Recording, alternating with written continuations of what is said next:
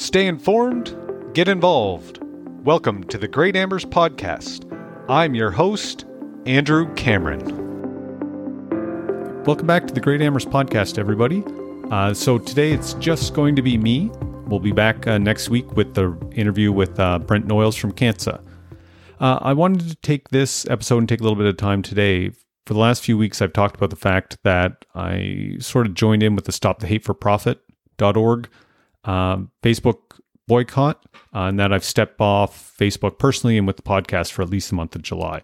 Getting near the end of it, and not 100% sure what I'm going to do or where I'm going to go from here, but I kind of wanted to explain a bit more of my thinking and my approach and my thoughts and just sort of share that with you. And I will put lots of links to books and articles and YouTube videos and podcasts and stuff in the show notes, along with names and everything that I talk about in this. So you don't have to worry about trying to write them down as they go. So I was thinking back to it. So I think I first joined Facebook in, I think it was probably late 2008, early 2009, when my wife and I when we were living in Japan. And it was absolutely fantastic. I really enjoyed it. I loved it at that point. It was great to get on, to connect with, friends, people I hadn't seen in a long time, like just rekindle a lot of these old relationships. It was also extremely useful. Like living in Japan, there was lots of people coming and going. Like somebody would live for a year and then move away. Somebody else would move in. So you could friend them on Facebook and stay in touch that way. There were so many positives to that.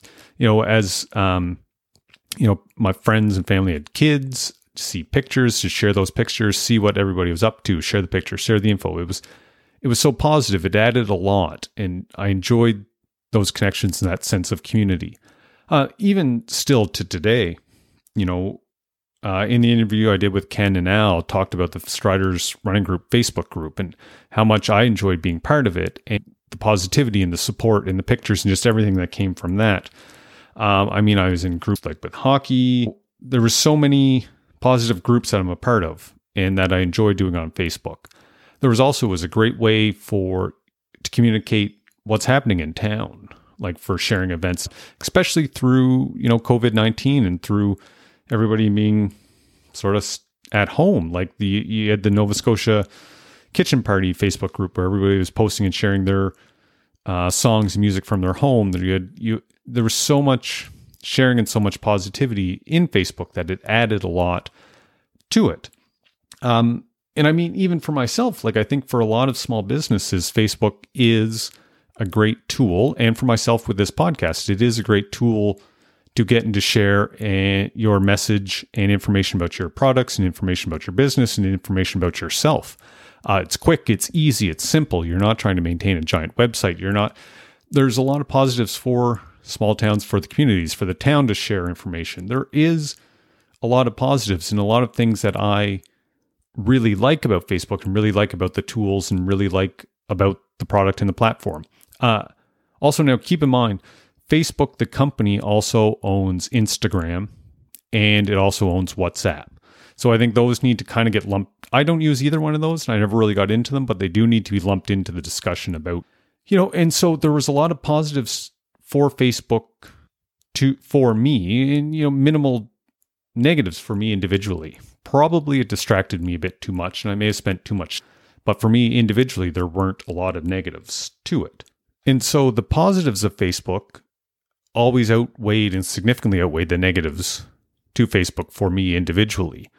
And I think looking back on it, probably 2014, 2015, definitely 2016, for me personally, the gap between the positives and the negatives started to close. I don't think it ever came equal, but it started to close. I started to go, oh, maybe these positives don't outweigh the negatives quite as much as they did before.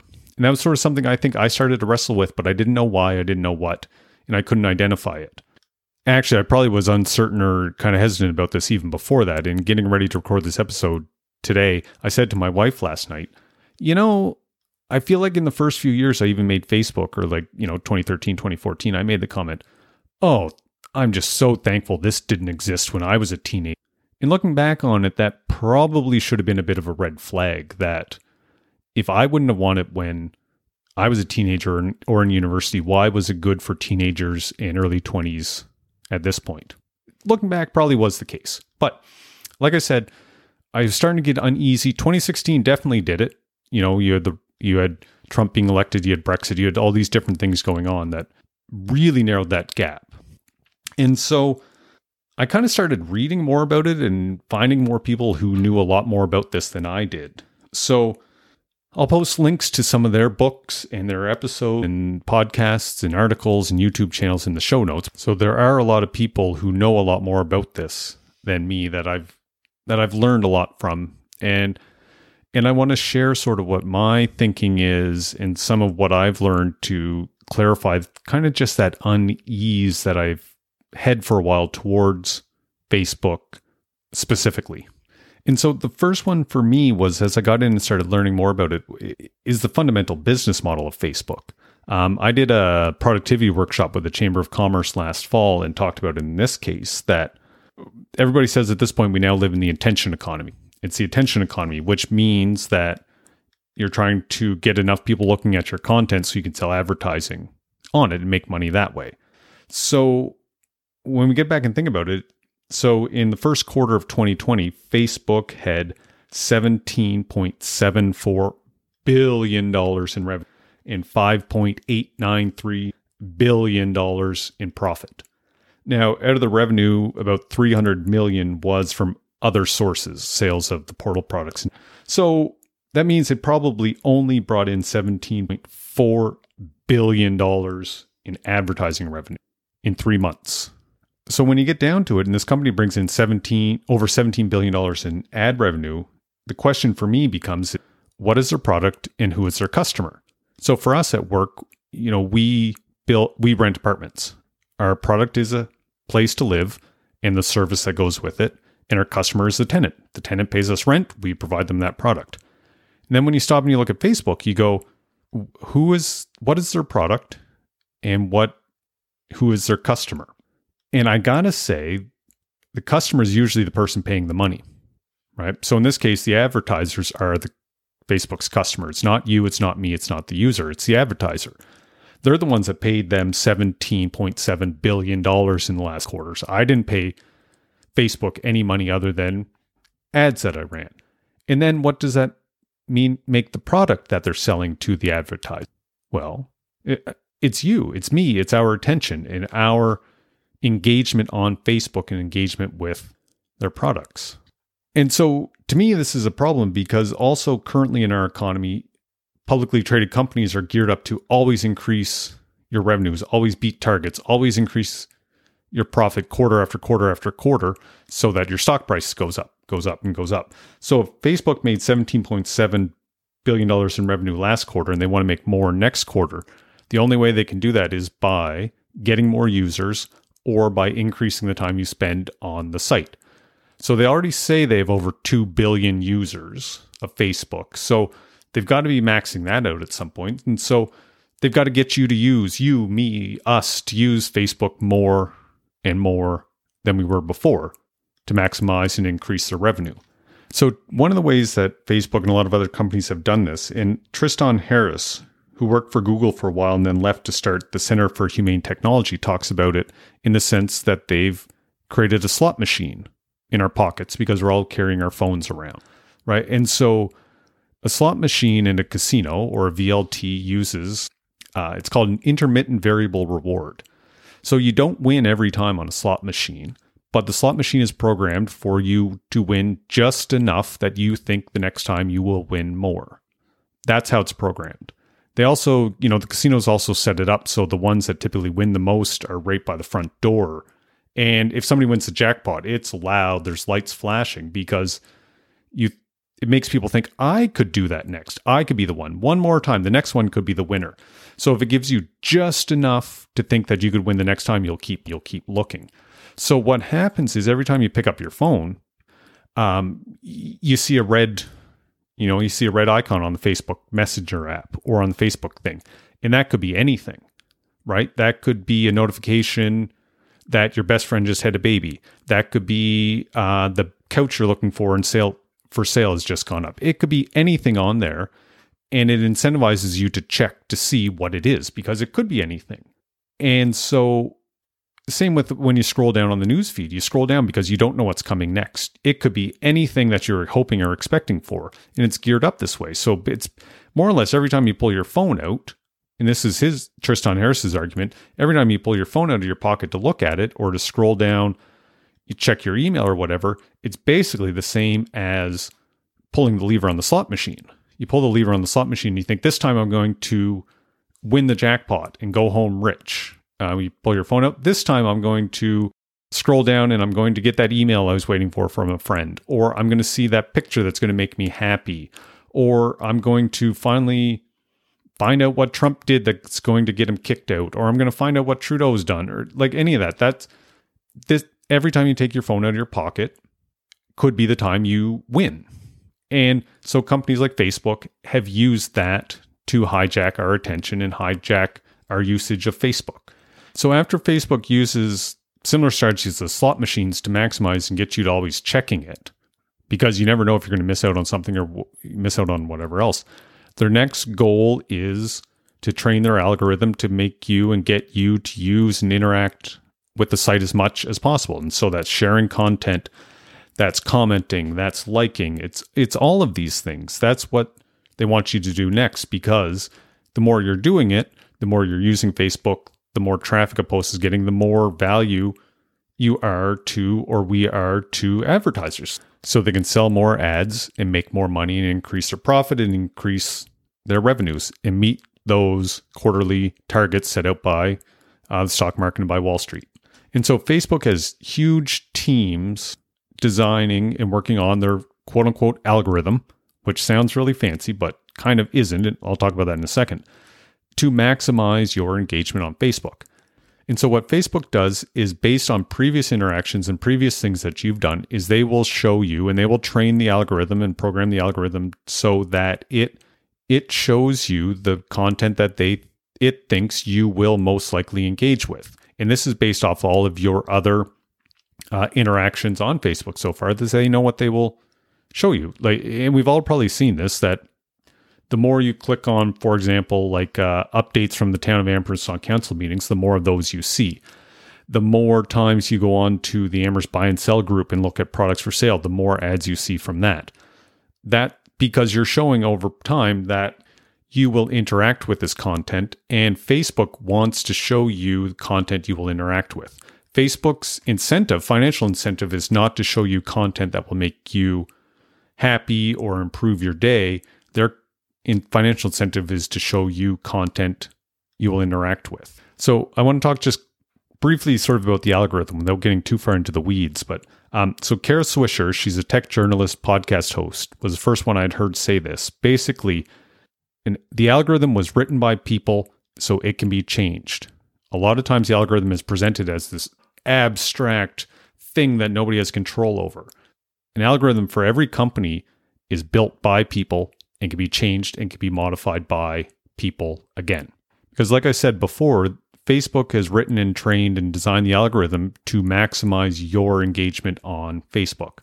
And so what they've found and figured the best way to do that is to present and show content to you that will trigger a strong emotional response from you. That's the content you typically will comment, share, like.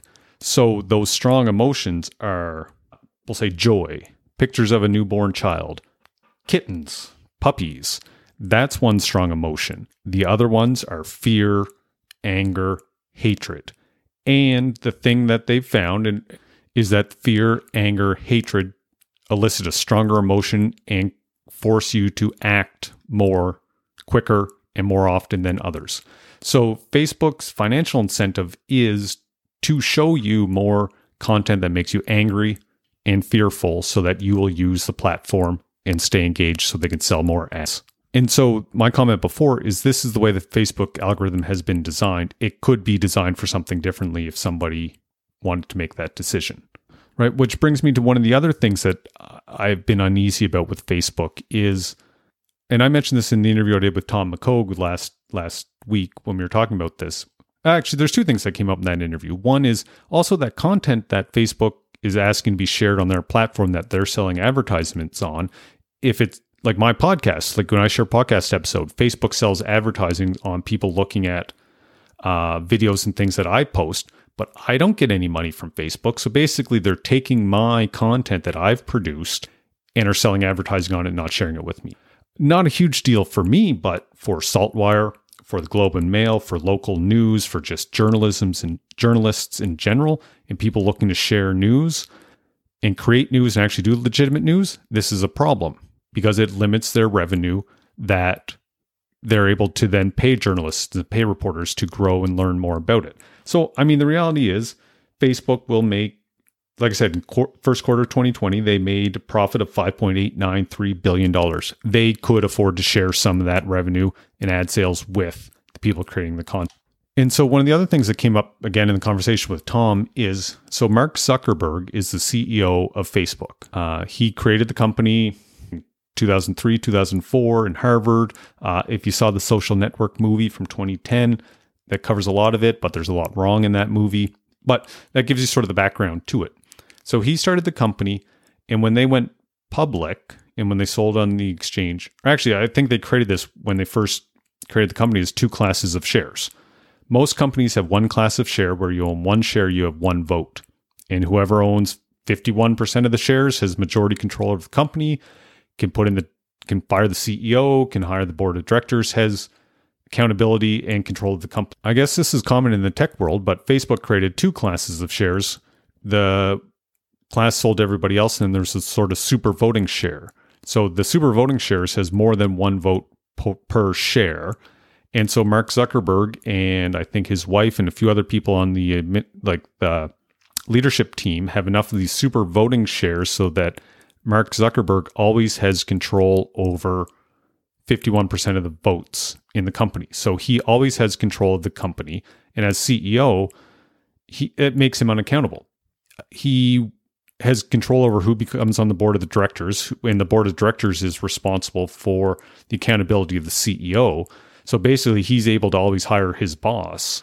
And so in that situation, you're never going to hire somebody who's going to hold you accountable and potentially fire you. So he has complete control over this company, and the regular shareholders can't do anything about it. They can't outvote him and put in a board of directors to hold him accountable.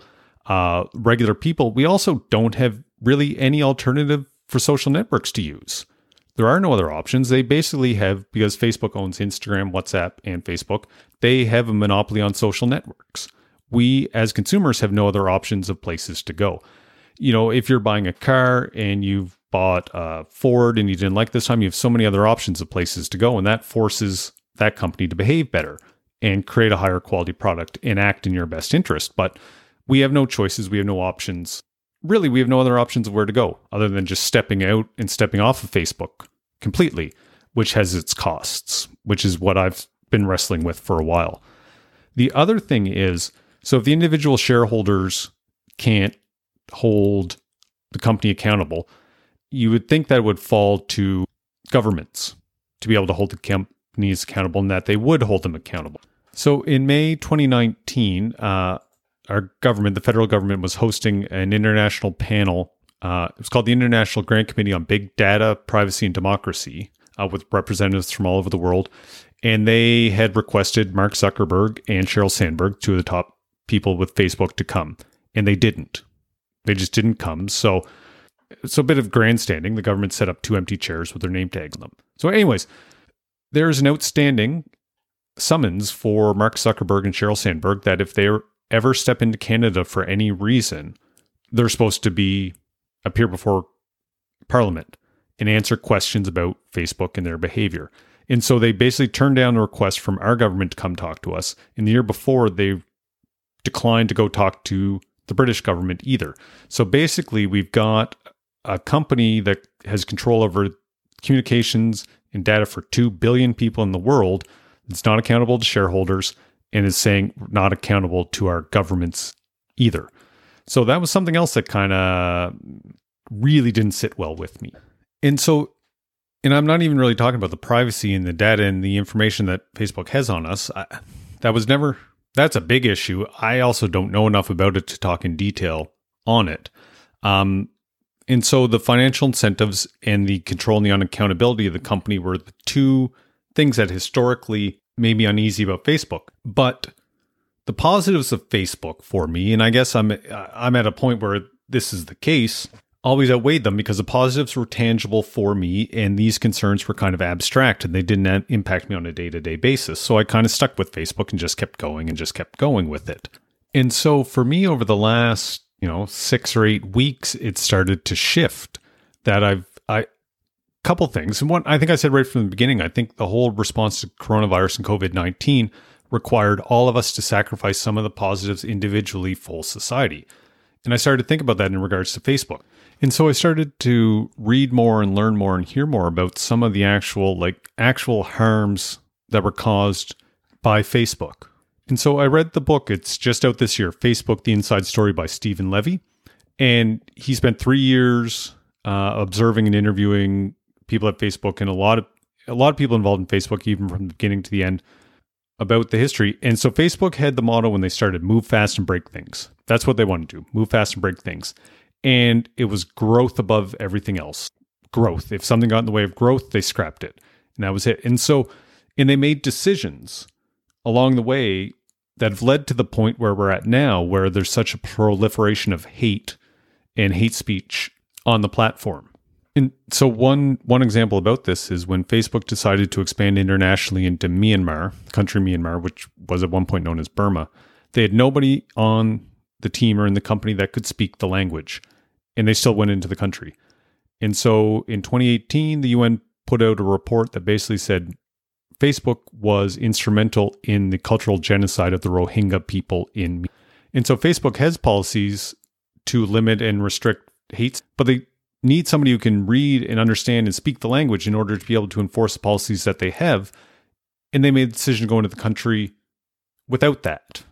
And this is a common thread because there's a common thread is that they don't look at how their platform and how their product could be used in a negative way. They just focus on how much they intend people or the intent that they have for how people use the platform, even not how people are actually using the platform. And sort of this disconnect has really limited Facebook's ability and willingness to act to limit and reduce hate and hate speech on their platform. And that's brought me to where I'm at right now with my feelings towards Facebook. So the real big tipping point for me was in June 3rd or June 4th, I guess. So I didn't want to talk about him too much, but I got to talk about him in this reference. So Donald Trump posted something on Twitter and then shared it on Facebook. And it was referencing when the looting starts, the shooting starts, which is a racist dog whistle from the 60s. And Twitter flagged it. Won't get too far into the weeds. Twitter flagged it. Facebook did not. But the events on that day were Donald Trump shared that on Facebook. High executives on Facebook called Donald Trump at the White House to ask him to change it. So you only call and ask him to change it if you know it's wrong or you don't want to have to deal with it. Trump in the White House said no. Later on that day, Donald Trump called Mark Zuckerberg to talk to him directly. And then Mark Zuckerberg had some free speech reasons that he was okay with this staying up on the platform, even though it went completely against all their policies. Then a week or two later, the numbers came out that the Trump re-election campaign spending about $4 million a week on advertising on Facebook. So it felt very much to me that Facebook, Mark Zuckerberg weren't upholding their policies towards hate speech if it was going to impact their bottom line and their ad revenue. And I said, especially when it comes to something like this and so important, I said, no, that was a line that crossed and went too far for me. And then they've also made announcements. Facebook said, yeah, we're not going to fact check any political ads on the platform. So basically they're allowing politicians to just put up whatever they want because they're paying, right? So to me, it was starting to see a lot of these decisions made in a way to protect Facebook's bottom line and not to upset right-wing politicians in the US and around the world. And so this was the early part of June, and I have some notes I'd made, and I wanted to just quit Facebook right at that moment, and I didn't, and I struggled because I felt like I couldn't quit because I had starting the podcast and it was just growing and we were just getting people listening, and most of the new traffic was coming from Facebook, and I didn't want to sacrifice that. And it became this weird sort of internal struggle for me because, again, what I referenced before, I would have to sacrifice something positive that I'm getting from Facebook in response to something that I didn't like that they were doing. And so that was the first part of June, and I wrestled with this for 3 or 4 weeks. And then I came across, it was the Stop Hate for Profit campaign. And so this was organized by the Anti-Defamation League, NAACP, Color for Change. So these are civil rights groups that really represent minorities in the US. And their approach was to go to advertisers, because as we talked about before, shareholders can't hold Facebook accountable. Facebook's not responding to any of the governments looking to do anything. So the only other lever really was maybe try to do something about their ad revenue, which was the advertisers. And so that's where Stop Hate for Change came in and started working with and presenting to big advertisers and showing them the problems on the platform, the problems of hate and how that's grown that way. And so I looked at it and said, there's these big companies doing this. And I said, I'm such a small, it's just me producing a podcast. And I said, you know what, I'm going to do this too. And I said, I will give up being able to share. Maybe I will lose some listeners on this podcast or not get some listeners that I possibly would have, but this feels like the right thing for me to do. So that's where I joined in the Stop for Hate Profit campaign. And with the Stop Hate for Profit campaign, these organizations met with Mark Zuckerberg and some of the leadership from Facebook to present a series of suggestions and things that Facebook could do to help mitigate and alleviate some of the hate speech and anger that's on the platform. Some of the comments that came from these groups after the meeting was, I don't know why we still have these meetings with Facebook. Facebook came expecting to get an A for attendance. Some of the headlines from the articles was like, this meeting did not go well. There was also reporting as well that when this campaign first started, Mark Zuckerberg had a full team meeting with Facebook and basically said, everybody don't worry about this. The advertisers will be back. They have nowhere else to go. Right? And this is true. This is true for our town and our community. We have no other way or no other place to really promote your business or your events or your organizations. Our communities come to rely on Facebook. And I would argue Facebook is proving they are not a reliable partner, that they are always going to act in their own best interest, in their own financial interest, in their own financial incentive. And the success of Amherst, the success of Cumberland County is irrelevant if they even know where we are or even know who we are. It doesn't matter to them. But as we, as businesses or people in our community, post content on Facebook, hoping that people see it and hope people share it or people learn about it, we're putting it back into that same vortex where it's got to be put up against other anger-inducing content to decide, for Facebook's algorithm to decide if they're more likely to get engagement by showing me an angry tweet or comment Trump made, or what's happening on Canada Day in the town of Amherst. And when it does that comparison, probably that angry Trump tweet's going to win out a whole lot more than what's happening on Canada Day or specials at a restaurant in town. So our town and our ability to communicate is stuck and dependent on decisions Facebook's making and that they're proving to make for their own financial reasons.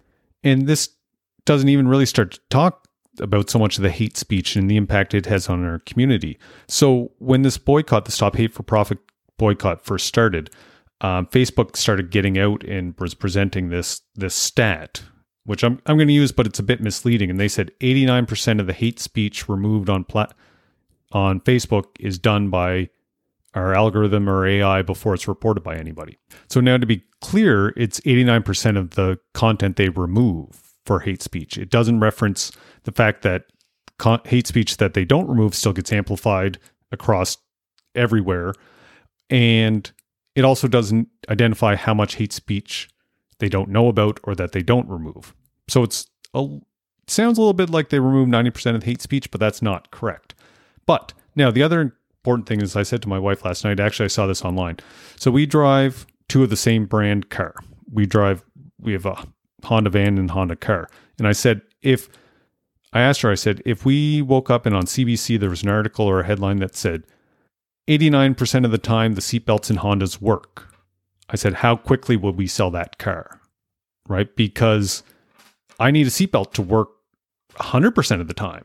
My daughter's in there, our family's in there. It needs to work 100% of the time. I think that historically we've determined that, hate speech is not acceptable, and that the standard for hate speech shouldn't be, we miss 10% of it, or we have to wait for 10% of it to be reported to us if they're removing all of it on the platform. I don't think that's acceptable. It should be, you take it all down. There should not be any of it. There shouldn't be any of it.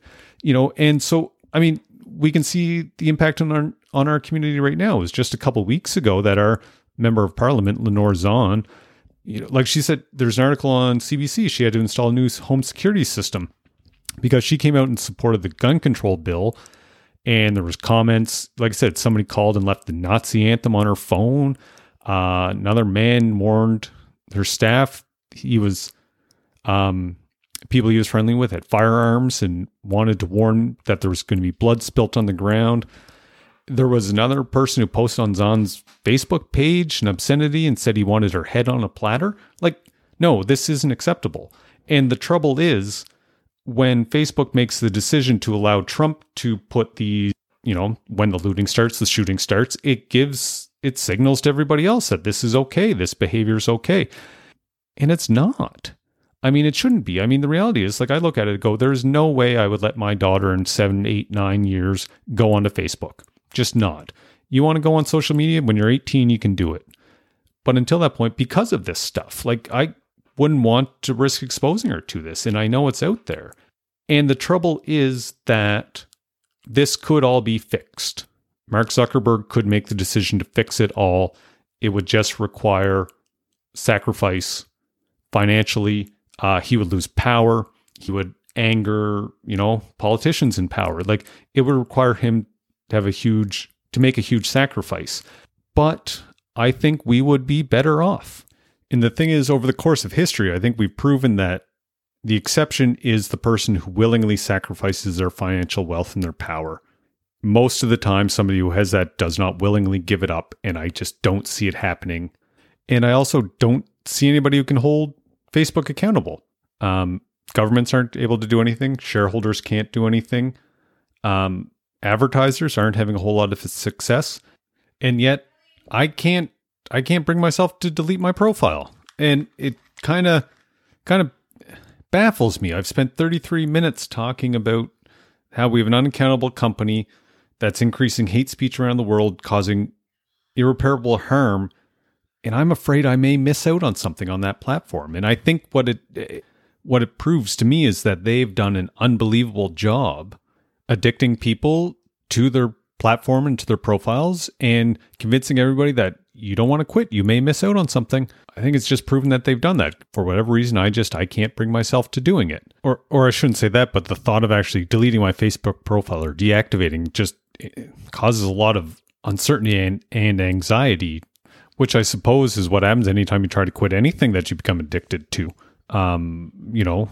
If you try to quit smoking, it can cause these feelings and that sort of stuff. And so maybe this is more, even just one more sign that, you know what, it's probably better for me just to deactivate. And if in 6 months Facebook's made changes and are behaving better, I guess I can always recreate a new profile. I know all the same people and I can go back in and find them all. And so, maybe it's just what I got to do is take that feelings of anxiety and say, I know what this is, and accept it and log back in and just deactivate everything. So I think, I think that's the move. I think that's what I've got to do. So hold on, let me pause. All right. And I'm back. I've done it. I logged in, deleted my Facebook profile and page. So I guess you won't be able to find anything out about the podcast on Facebook. You can follow us on LinkedIn, Twitter, find us online, tjapod.com. I'm not sure how I feel about this right now. Really not sure. I guess I'll try to keep you up to date and let you know how I'm feeling towards this. Anyways, this has been my journey and my process and where I've reached to. Everybody will be making their own decisions, and I encourage everybody to make their own decisions, whatever they are comfortable with on this topic. I think that's all I've got for today. If you're enjoying the podcasts, please subscribe on Apple Podcasts or wherever you're listening right now. And like I said, plan for next week is to come back with an interview with Brent Noyles from CANSA. Have a great week, everybody.